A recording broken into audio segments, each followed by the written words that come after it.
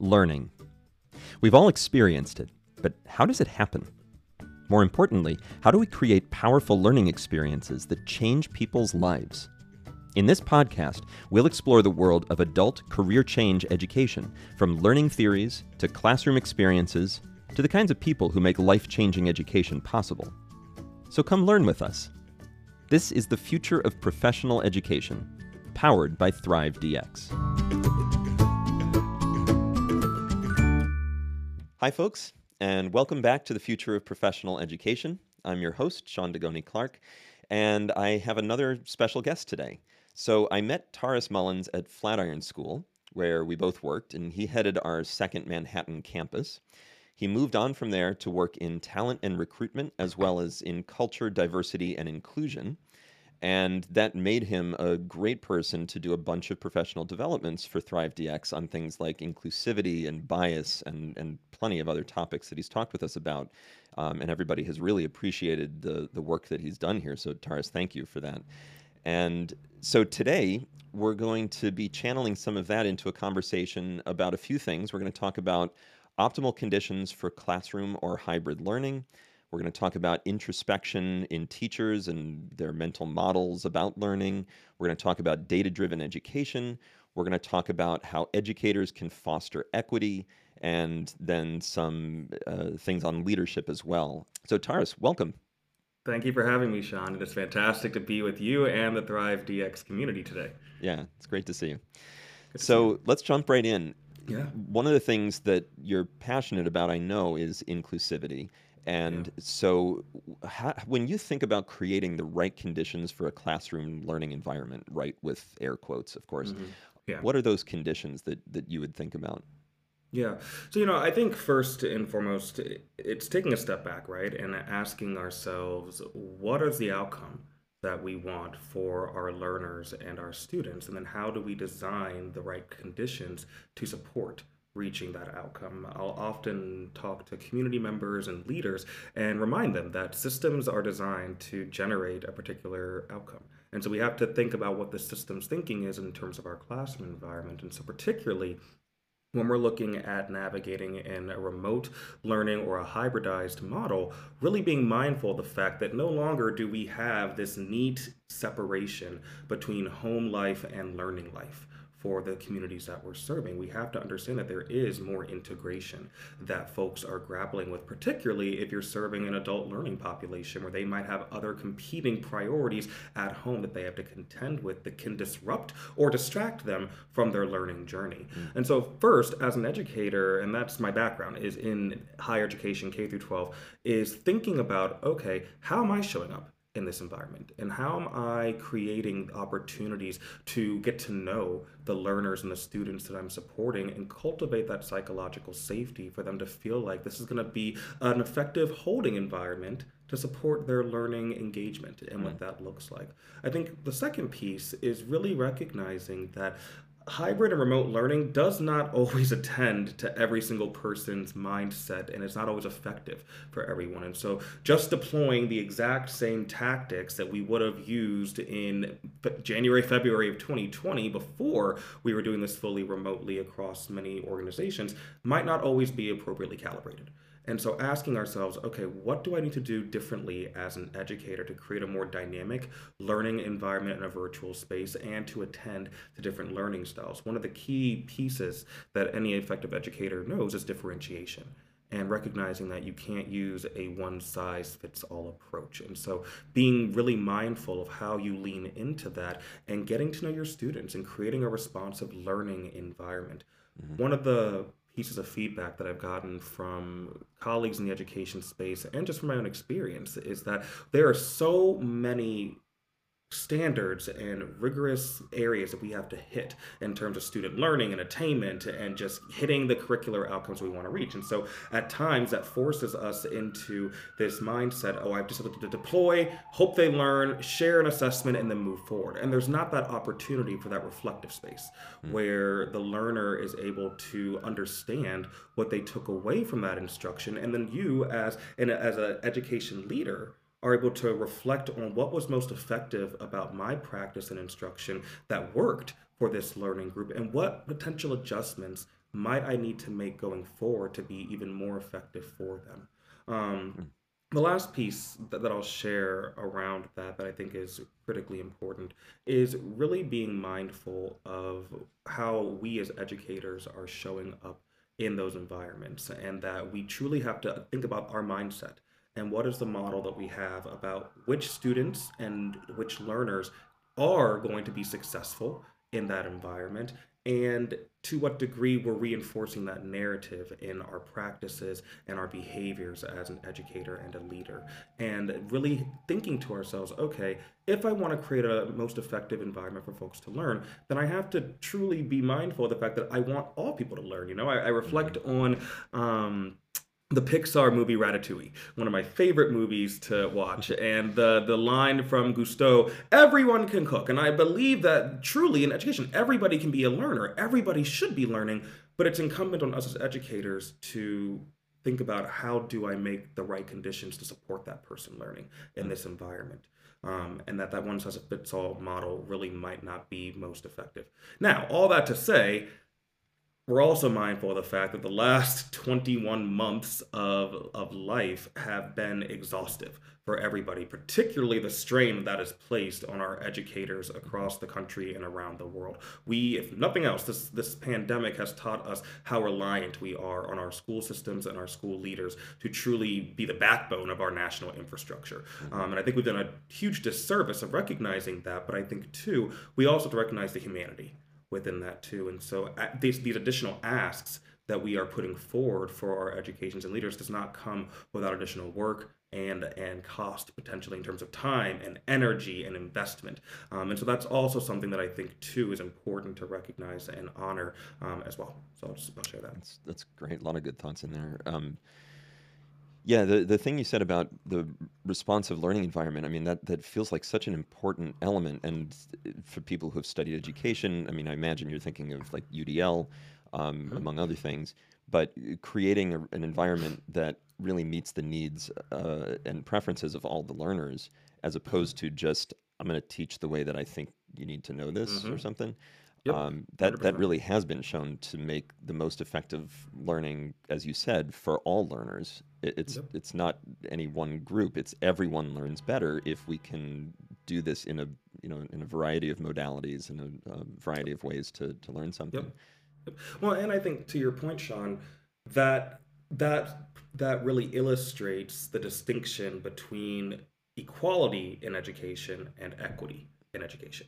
Because equality means that we're giving every learner in their education experience and journey the exact same dosage or inoculation, if you will, in terms of that process, right? And that is not attuned to what might be unique about an Hmm.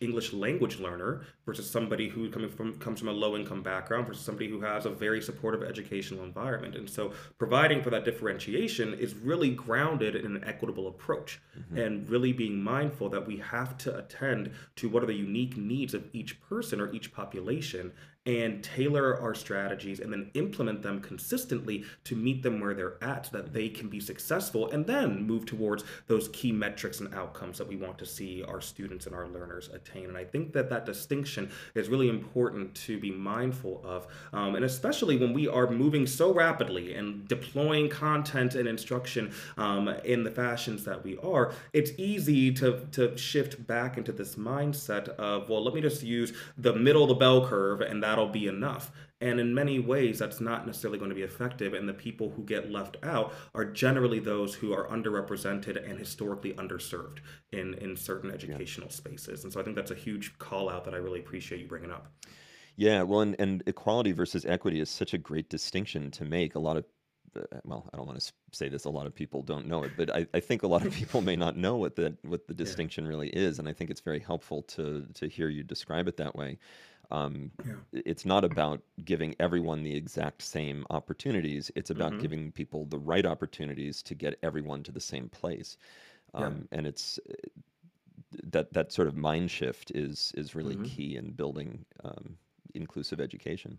No, it is. I was reading, I love to read data and studies, and so I was reading a recent study that came out by the National Center for Education Statistics, and they were doing a background analysis of different populations in the education sector. Now, this was grounded in K through 12, but we can extrapolate that to post-secondary and Mhm. to long-term outcomes. And what they found, and likely this is not surprising for you or for the listeners, but there are disproportionate outcomes for Black and Latinx men, male identified persons, compared to their female or white counterparts. And again, that was a limited sample size looking just between those racial and ethnic groups, but it's illustrative of a much deeper issue and challenge. And so if we're only attending to the best learners, quote unquote, or if we're only attending to what the majority might need, we're leaving people out. And Right. that's a Right. problem. I was watching a TED talk yesterday actually that was talking about happiness in the workplace. But one of the pieces that the researcher shared was that often when we're looking at, especially in the education sector, we don't look to see what's most effective for all students. We look at what's most effective for the average student. And what is the average student in certain environments, and how do we calibrate that? And we tend to skew what the average looks like to students who aren't necessarily underrepresented, and that Hmm. inherently bakes in challenges to that systemic approach of how our education system is designed. And so I think that that's also important to be mindful of and recognize too. Yeah, and that mindfulness is really the first part of this. You can't fix that system if you're not thinking about it, if you're not aware of it. Yep. Let's talk about that. So, one of the things that I know that you care deeply about is fostering introspection. And I know Hmm. you've tried to do this with the professional developments that we've had at Yeah. Thrive DX, and also Yeah. just in your own work. How do you think about fostering introspection in educators and sort of challenging their mental models about learning? Mm, that's a great question. I think first, it's a couple things. I think first that it is looking at yourself and your own educational journey. I remember one of the most poignant experiences for me during my eighth grade year was my math teacher. She had a terrible mental model about me as a student. She just did not believe that I could learn algebra whatsoever. And she was Wow. low key unabashed about communicating that to me. And that had a very real Mm. impact on my own personal belief about my ability to succeed Wow. in that class. And so often she wouldn't call on me when there were times to engage the classroom in discussion, or if I did something wrong, it was generally, well, that's just the way that Taurus is. And you can underlie that with potential stereotypes of black men learning in different environments. But I remember a seminal moment for me was when we had our standardized tests that we had to complete for that academic year growing up. And I passed, but didn't just pass, but I passed in the advanced category. And the privilege Blew her that was mind, right? afforded, and I blew her mind. And the privilege that was afforded to you is if you passed advanced, you got to go write your name on the chalkboard. And I remember when she said my name, there was almost surprise in her Wow. mind Wow. that I had managed to not just pass the exam that she didn't expect me to, but I had actually achieved something beyond just proficiency. Yeah. And that sticks with me because it really goes back to this idea of individualized mindsets as educators and how we have to disrupt those mental models. And it can't just be this is the singular story of this population or this student. Like, yes, there might be a data point that could reinforce that, but there are likely countless data points that countermand that Mm. to some degree. So I think that's part number one, is starting with that introspection. I think number two, and we've hosted a number of dialogues around this with the Thrive DX team, is creating community learning practices.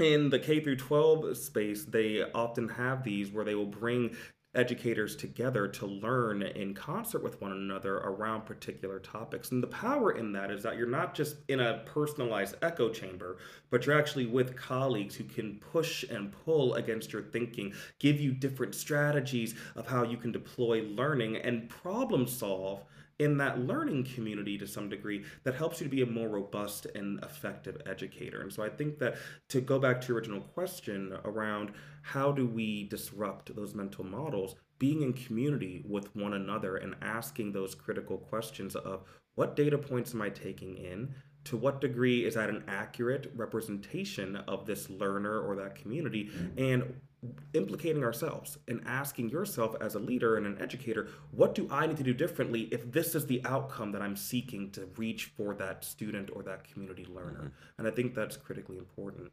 The last piece that I'll offer is that leadership matters. And I think that one of the huge opportunities, regardless of the education space that somebody might sit in, is who are the individuals who are galvanizing the educators and leading them. You know, I one of the a new TV show that just came out is called Abbott Elementary, and it's focused on a inner city public school that has some challenges with their population and with their budgeting and all those different pieces. But it also calls out the importance of, in that moment, the comical principle. But when I look at both the K through 12 system, the post secondary sector, looking at just at non traditional learning environments, the leadership in those spaces matters because they set the tone and they set the expectation. And if you take that one step deeper, it also creates the critical environment where you have the opportunity to say what has worked most effectively for our learners and our practices here, and how do we collectively shift our approach and hold that with fidelity going forward, right? It's not good enough for one or two instructors to Right. make the appropriate adjustments. It has to be collectively, we are all making these shifts in our practice because it serves our learners and our community. One of the researchers that I used to work with when I was at NYU used to say that your zip code is the biggest indicator of your life outcomes. Hmm. It impacts your access to quality education in the K through 12 system. It impacts your access to effective health care, to food, to all sorts of things. And so we have to keep that in mind when we're thinking about the broader ecosystem that our learners are operating within. And when you're bringing together people from disparate backgrounds like you do at Thrive DX, it's important to recognize that the learning journey for every single one of them was likely not congruent. Hmm. And so when they're coming into this environment and they're learning together, we have to think about what are the conditions we're going to create here to allow for an equitable learning space that's going to really support our learners at the end of the day. And that starts first with the individual and then goes back to the community of practice and then really is foundationally informed by the leaders who shape that imperative.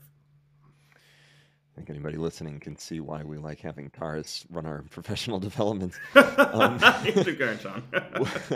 one thing that we've talked about in the past is that snowball effect that starts in early childhood education when it's not Mm-hmm. equitable, and not Mm-hmm. inclusive, and just builds, and it sort of gets at what you were just talking about with the zip code effect.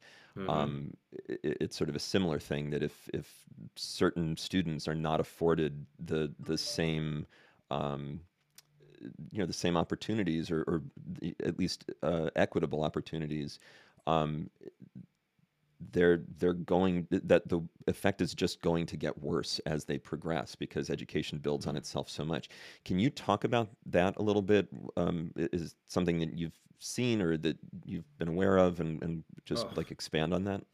100%. So, if you're familiar with the K through 12 space, and especially if you're an educator in the post secondary, higher education, non traditional learner space, tracking is critically important for students in terms of their outcome. My mom was a first grade teacher. She recently retired and she served in that capacity for over 30 years. Mm. And she used to tell stories about colleagues who at times would identify quote unquote problem students who would be too challenging to engage in the classroom, or they were too disruptive to learn effectively, and so that other teachers weren't able to manage them. And my mom would always welcome those students into her classroom because she Mhm. believed that every student can learn. They just might need to learn a little bit differently, Mhm. right? And the importance and the reason that I shared that is because when we relegate students to folks who don't believe that they can learn effectively, that impacts what opportunities and tracks they're put on. So, generally, at least in the United States, Access to higher order math and science are two of the biggest indicators of where somebody is going to go in terms of their educational trajectory. Mm-hmm. And so if a student is identified at the K through 6, K through 8 level, that they're not an effective learner, they're likely put on a different track that doesn't allow them access to advanced placement courses, international baccalaureate courses, or just advanced opportunities that will allow them to be more college ready or post-secondary ready. And that is where the snowball effect starts to happen. And so you start to see a very clear chasm emerge between certain students who have access to educational opportunities and those who do not. Thankfully, I'll speak from my own experience, my parents are both educators, are embedded in the education system. And so they were very clear from a very young age that for me and my brother, we were going to be placed in advanced classes and have those opportunities. That's because they advocated for us, not because by nature the system was set up to generate that outcome for us in the space that we grew up in. And so when I think about the snowball effect, I reflect on this really unique analogy that comes from the Racial Equity Institute, and it talks about the groundwater effect. And so what they illustrate through this example is, say you are visiting the Chicago area, and you know Chicago is right on the edge of Lake Michigan, and you happen to be walking along the beach and you see a dead fish. In your mind, you might say to yourself, okay, it's a dead fish. Maybe there was something wrong with that fish. Maybe there was something wrong with something it ate. I'm not really gonna think it's a big deal. The next week, you happen to come back and you're walking along the beach, and instead of one dead fish, you happen to see 25 dead fish. And so now you're thinking to yourself, okay, last week it was probably just that one fish. This week, now I'm wondering, is there something up with the water in this lake? Interesting. A few weeks later, you're watching the news, and you find out that researchers have found that this isn't an isolated incident to just Lake Michigan, but they're seeing clusters of dead fish popping up at all 5 lakes within the Great Lakes system. And so what the Racial Equity Institute tells us is that that actually isn't about the fish, it isn't about the lake, it's about the groundwater.